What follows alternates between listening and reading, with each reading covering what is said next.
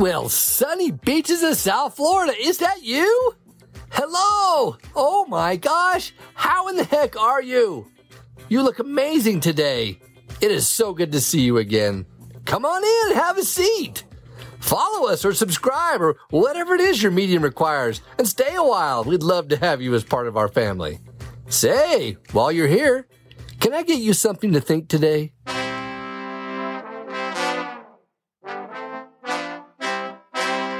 There's a story told of a young couple who got lost one weekend while hiking in the mountains near Parowan, Utah. They got pretty turned around and walked most of the day looking for help. Around dusk, they ran into a large sheep camp in the mountains with grazing sheep, the curious lambs, and what looked like several skilled and engaged sheepdogs. They announced their presence towards what looked like a tin-covered wagon, from which there was a steady stream of smoke coming from the chimney. Well, out stepped an old gentleman with a beard that hadn't been shaved or groomed in months. They asked him for directions out of the mountains. Well, it was late in the evening, so the old sheepherder just asked, "Why don't you stay for the night? I'll make you dinner and find you a warm place to sleep. And I'll give you directions in the morning. Besides, I could use some company. I haven't seen another human for weeks now. And the sheep sounds are beginning to drive me mad."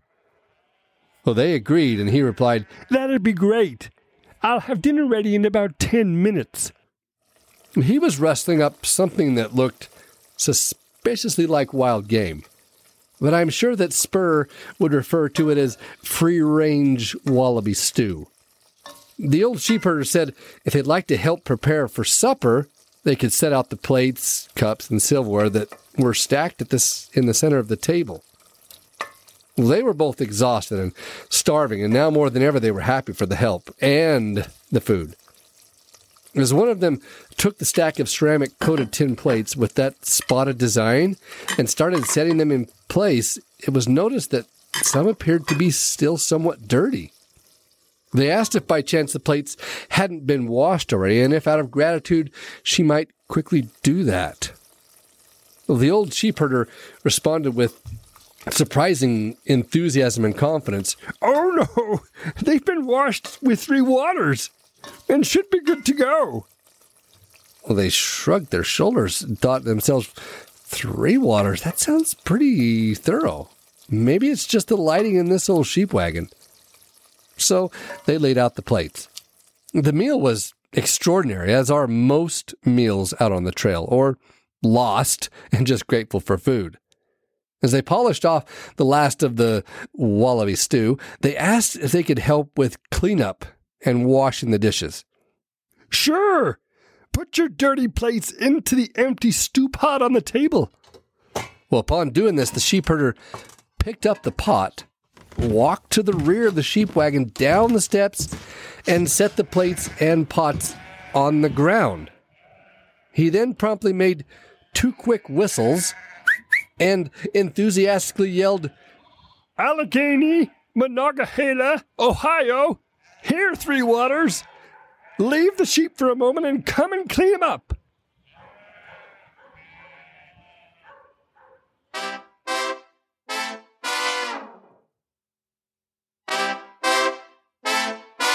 A couple weeks ago, while we were in the garden gathering the squash and tomatoes the last day before the frost, my son asked me, "Dad, what is enthusiasm?" Well, that's a good question, son. Enthusiasm by itself isn't meaningful. I remember the program Dirty Jobs. Mike Rowe had made a comment once and had alerted up-and-comers in the labor market to be leery of some terrible advice, he called, which he labels as follow your passion. The incongruency of your passion versus your abilities can be stark. A huge crevasse between the two. Just because you're passionate about something doesn't mean you won't suck at it, he said. And I've always remembered that phrase. Just because you're passionate about something doesn't mean you won't suck at it. And I'll definitely include a link to that video in the show notes. We can be enthused about something and still not do a decent job or even an acceptable job. Like the sheep herder cleaning the dishes. My son is enthused about washing dishes at home because it means money. That enthusiasm/passion for trading dishwashing for money doesn't create a skill in immaculately cleaning dishes. He's still learning the rules about washing some of the dirtiest of pots and pans first in their own water with extra detergent. So occasionally we get the three waters effect, and the washed dishes have to be cleaned before they can be placed on the table.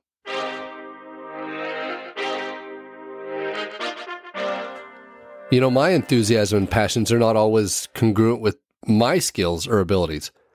I'm a dad who's been sewing things for most of my life, from buttons to tears, salvaging Wranglers to repairing a ski coat that during an awesome Black Diamond crash at Brian Head Ski Resort, I incidentally ran my own ski through the chest and shoulder area.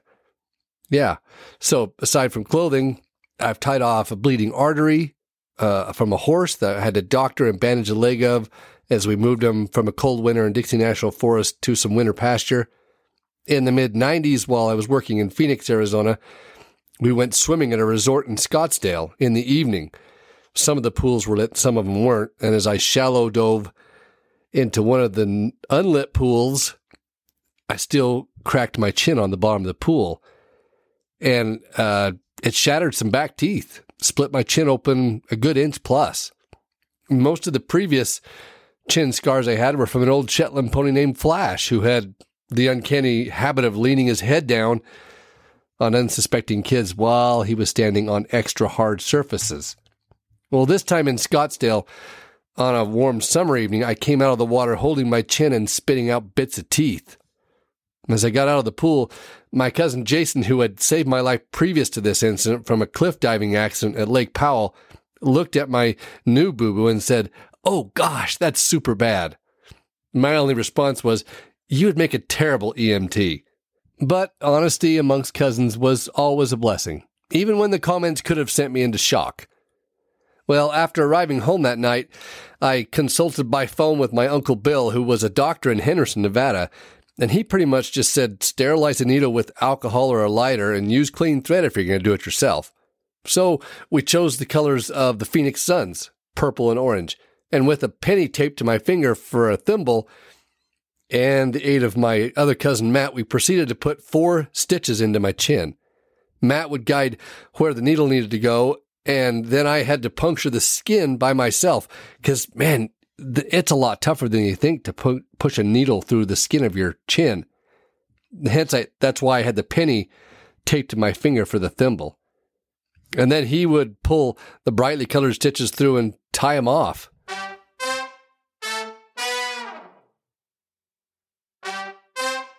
Well, this morning, as I'm scripting this in preparation for school, my son put on a hoodie that he had been given by a friend. He mentioned as he came from brushing his teeth that it had a hole in it. Well, I could see from the shoulder that the entire seam had come undone. I said, if you leave that at home with me, I'll stitch it up for you today. So he promptly removed it and didn't think much else about it. I drove him with his dog down to the bus stop, and we visited while waiting for the bus. I arrived home, showered, got ready for my work that day at home, and as I remembered my promise to make a quick stitch of the jacket, I went into his room to find it. I gathered up my sewing items, turned on a podcast, and sat in anticipation of what I thought was going to be a quick mend. Well, 3 hours later, I was still stitching. It went from one shoulder seam to the other, and then the inside seam of the first shoulder. Then I found several holes in the arm. The cuff was like without a stitch. And then that silky liner in the arms was fraying at the armpit, where those young hands are a little rough putting on the hoodie. Did I think about quitting as each new tear, hole, undone area presented itself? Kinda. Yeah. But I was also invested into making the clothing item functional and complete in my imperfect seamstress way. And so, in my meaningful, enthusiastic way, I trudged on until the task was complete. I learned a few new tricks about sewing a seam, actually, and hiding the tail when it's finished. But overall, the repair job was adequate. And I didn't let my enthusiasm tell me otherwise. The word enthusiasm entered the English language around the beginning of the 17th century. It was borrowed from the Greek word enthusiasmos, or something similar to that, meaning inspiration or possession by a god. So for the first 200 or so years that it was used in English, enthusiasm was primarily employed to refer to beliefs or passions that related to religion or spiritual experiences. By the beginning of the 18th century, however, the word began to be used to describe having strong feelings or interest in secular matters. So, meaningful enthusiasm is a spiritual movement within us, sometimes done to us, but much more effective when we seek it out and open ourselves up to it.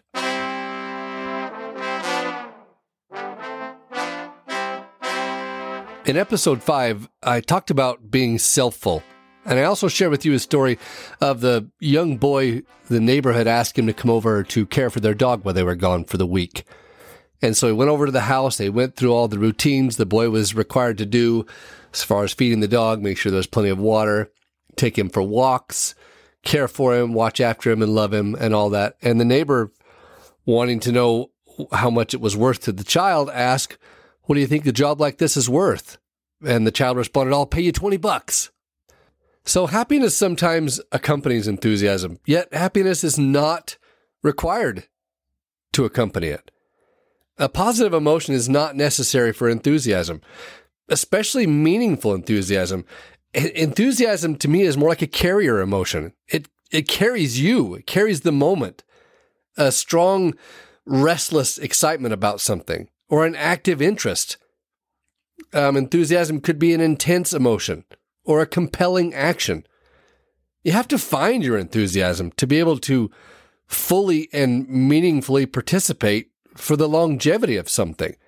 Jon Acuff refers to this as having a motivation portfolio, figuring out what it is to activate your meaningful enthusiasms. Enthusiasm is almost always the underlying current, not the surface emotion.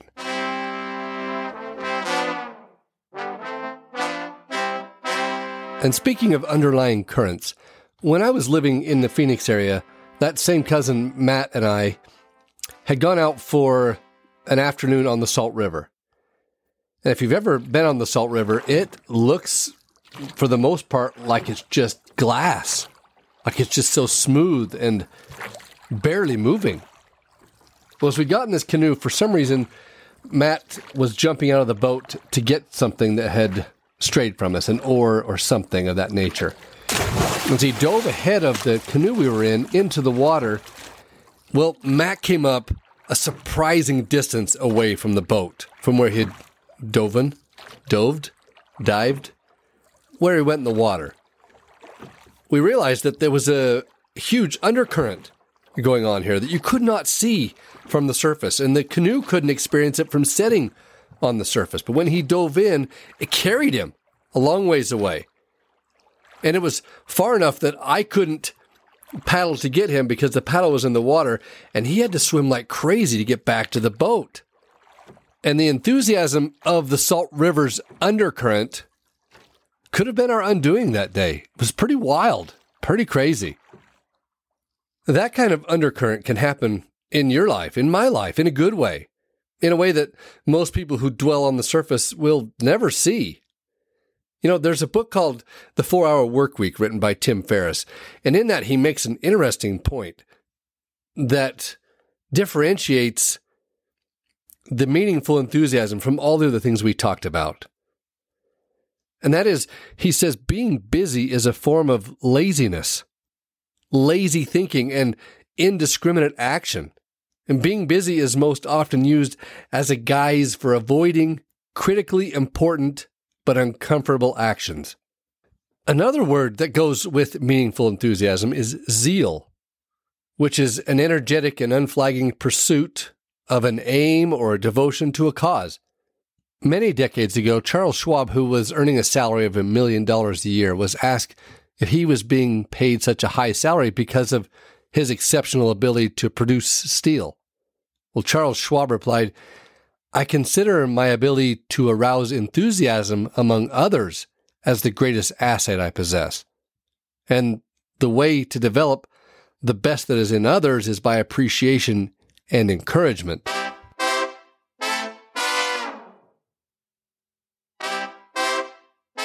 When I think of some of the experiences and stories of what I would consider misplaced enthusiasm, I'm reminded of an experience when I was going to college at Southern Utah University. My roommate, Craig Peterson, had recently purchased this new black and red Chevy truck, a real flashy ride. And as country kids, we took it into the mountains to test out the four-wheel drive. As we got up to the summit of State Highway 14 on Cedar Mountain, we found where the snowplows had stopped clearing the road. And I don't remember Craig Peterson hesitating when he saw the transition from the clear road to a road with enough powder to cover the entire wheels. But the roommate sitting in the middle felt the exhilaration of this moment. And in his excitement, all he could think to say was, "Keep up the multitude."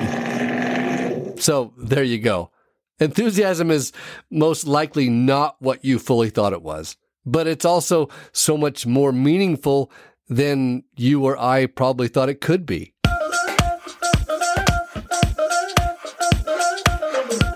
So here are my takeaways. What is enthusiasm? Well, let me start with what it's not. It's not adrenaline. It's not excitement. It's not red dye number 40. It's not psyching yourself up for something, and it's definitely not a false belief that our glee can bridge a skills gap that we haven't yet earned. Meaningful enthusiasm and desire are what change mediocrity to excellence. Enthusiasm carries you. Enthusiasm leads you or assists in helping you find your flow. The clarity of your enthusiasms are acquired while in the act of doing. Finding sustainable enthusiasm is vital for your life. Enthusiasm is abundance.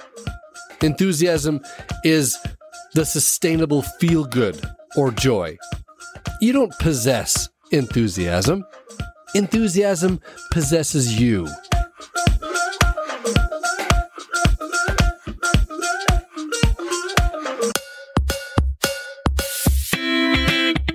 Well, dad blasted, I sure enjoyed the visit today. If you gained something from it, be kind enough to follow us and leave a review. And do it right now. If you would, it'd sure be appreciated. Your comments have been so considerate and honestly left me blushing. And good night, those reviews make a big difference in the program's visibility. On the Apple platforms, you select the Go to Show option, and then click the circle plus sign at the top right to follow. Then scroll down below the episodes to leave some stars and a review. Them algorithms need all the help they can get, so as I could disrupt more good folks like you. So I tell you what, if you got a friend or three that you just don't like very much, well, share this podcast with them and let us bug them for a while. And if you have comments or suggestions for future discussions, well, don't just keep them to yourself. We'd love to hear from you. You could DM us on our Instagrams at fyo.podcast. And thank you.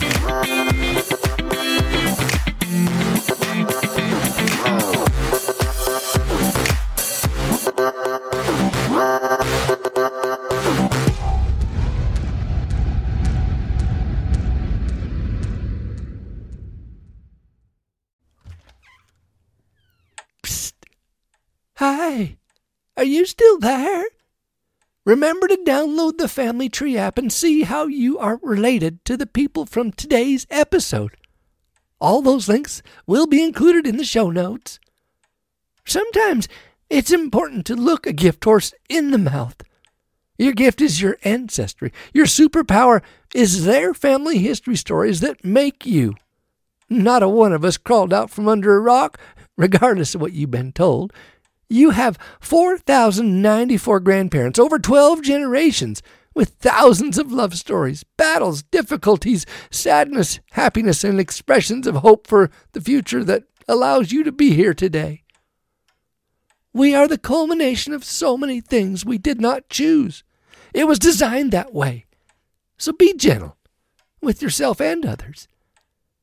Take the time to learn yourself through your family history stories. There are innumerable tributaries flowing into the life experience that deceptively seems to be your own, but it's not. So think about that as you row your boat gently down the stream. Russell M. Nelson stated, when our hearts turn to our ancestors, something changes inside us. We feel part of something greater than ourselves.